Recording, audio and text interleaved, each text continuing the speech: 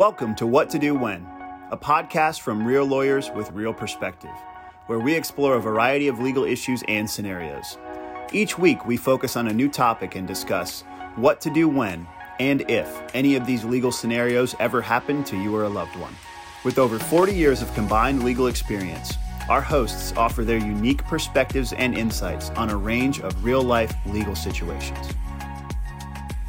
Welcome to What to Do When, a dummy's guide to the legal verse. Hey Scott, what's on our docket for today? We're going to talk about purchasing firearms and crimes that can come from that purchase. Okay. So, Will, I'm going to buy a firearm at Cabela's. What do I need to know? Well, in order to purchase that firearm, they're going to ask you to fill out a questionnaire, giving your background information, giving everything that they need to see and know before they're able to legally sell you that firearm. And there's both a state and a federal form. I know this so well because I just did it this morning, literally. Okay. So, when you're filling out that firearm, at the end, you have to attest that everything on the form is true and accurate. Am I right? Absolutely. Okay. And so what happens, Will, if you didn't provide accurate information? So if anything on there is inaccurate and it comes back that it's inaccurate, you're going to be charged. With what? You're going to be charged with a Class 5 felony. Yep. And there's two felonies. There's the possession and the purchase. Yes. And the purchase, when you're looking at the purchase, you're going to end up getting charged with providing false information on a state form. Yeah. People don't understand that possession of a firearm is I'm in that shop and I'm holding that firearm and I'm not supposed to. I'm in possession of that firearm even if I'm looking at it to buy it. That's right. That's right. And so there are certain people, that are going to be disqualified from owning or possessing a firearm. There's really three that I think that happen the most. Yep. When you have somebody that's been convicted of a crime of domestic violence. Which watch our podcast on domestic violence. We just did one on domestic assault. That's right, yeah. And someone who has been involuntarily committed for some mental health issue. Mm-hmm. And then the third is kind of the most obvious, I think, but not everybody realizes it, but it's somebody that's been convicted of a felony and hasn't had their rights restored. Yep. It's really, this is super, super important because most people, and what we see most often, I think, is when you were a juvenile and you had some kind of crime that was a felony or a domestic crime or something like that, or you were committed when you were a juvenile for some reason, sure. They get, you're an adult and it's been 20 years since that happened and you're filling out that form. A lot of times we don't even remember what happened when we were 17, 16 years old. I certainly don't. So you think in good faith you're filling out this form and then they go, oh, well, you were actually convicted of a felony.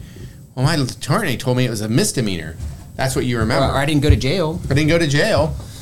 So that's, people kind of, I think that, they need to do their due diligence before they go in there, before they walk in, before they pick up that firearm, right? Before they try to figure out what is going to be their best gun, figure out whether or not there's something in their past that's going to prevent them from, one, purchasing it, and making sure especially that they don't provide any false information on that form.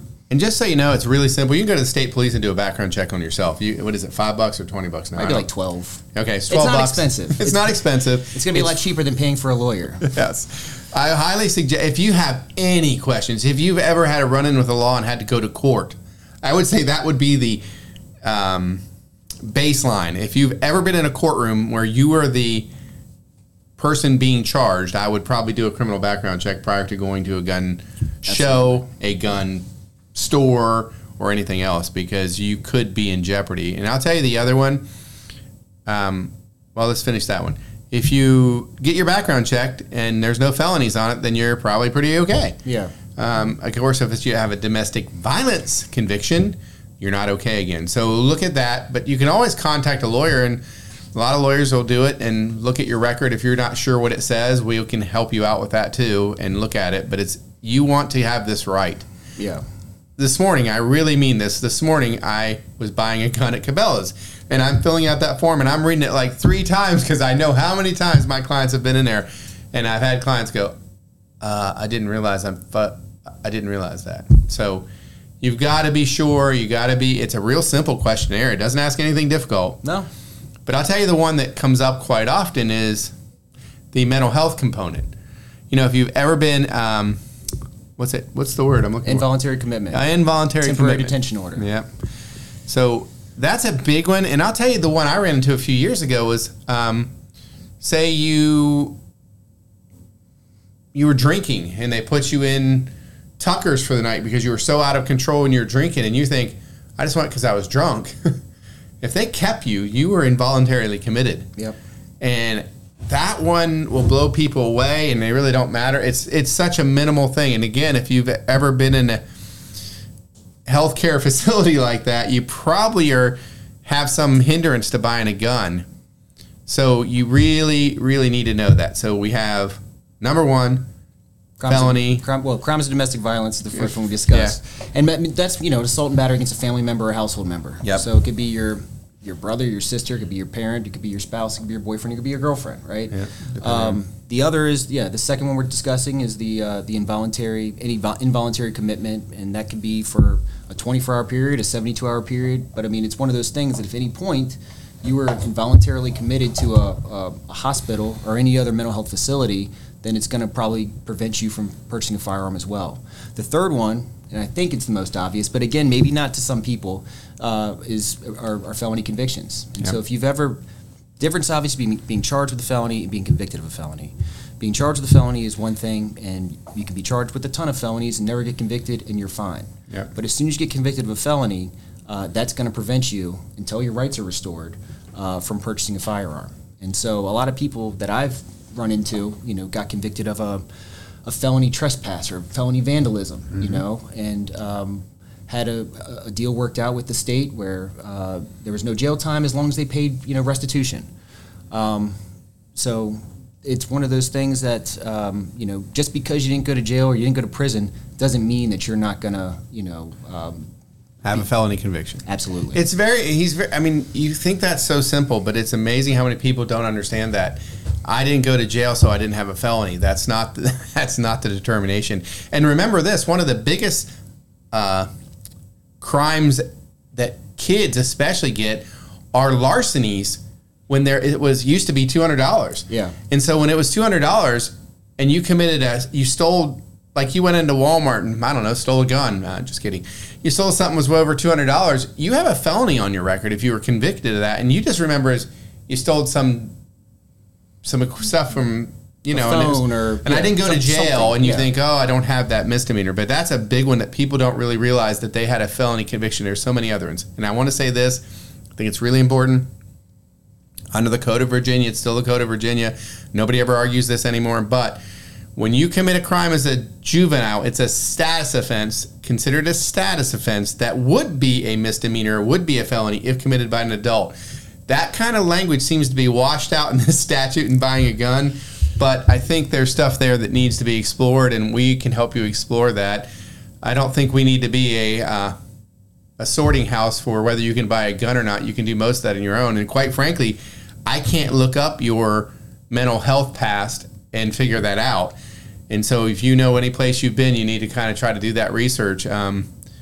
But the place to start, though, especially when you're worried if you've had any criminal convictions in the past, is just to go to the state police. The state police have offices all over the state where you're able to go, pay that little bit of money, they do the background check, send it to you. It's better to be safe in that regard than to find out later on after you've falsely provided information on this application. So I think that's important. And it's kind of one of those things. It's a straight up kind of thing. You lied to the court, so there's not much wiggle room. We can help some, and there's a lot of avenues we can explore. But so there are a lot of other things on there about being a U.S. citizen and all those kind of things. You got to answer those correctly. If you're not sure, don't answer it and don't buy the gun. Right. But the rest of the questions are pretty simple. But again, if you're going to purchase a firearm, you can't have a domestic violence charge. You can't be committed involuntary even as a juvenile. You can't have a felony. Right. Anything else we need to cover? I think that's about it. All right, remember this. In the one of the next episodes, we'll do restorations of rights. And that's really important in this case because a lot of times, I won't give one of our strategies away, but there's a way sometimes even when you're convicted to fix the conviction. But you've got to have your rights restored. And it's not that, for instance, for an involuntary commitment, it's usually in the general district court that you file a motion. And if it's been 20 years, most judges aren't going to hold that against you. And even if you had a crime when you were a younger man and you want to start hunting again, judges are fairly lenient about that. They're not looking to keep you hemmed up your whole life. If you had a recent robbery, you're not going to get it restored. But for the majority of people who are trying to legally buy a gun, getting your rights restored is not a hurdle that's too big. Right. And it's well worth it. And we can help you do that. Absolutely. But we can help you if you go to buy a gun and something goes bad. Make sure you call us. Do not talk about it. Do not talk to the investigating officer. Do not try to defend yourself. Call us and let us walk you through the process and help you. That's right. Better remain silent and protect your rights than to say too much to the investigator or to the police officer and find yourself locked up. Thank you all. We hope you've enjoyed this episode of What to Do When. For more episodes, be sure to subscribe to our podcast, and we encourage you to check our archives to listen to previous topics. Tune in next week for a new episode and some fresh perspective from Kreiser Cardani.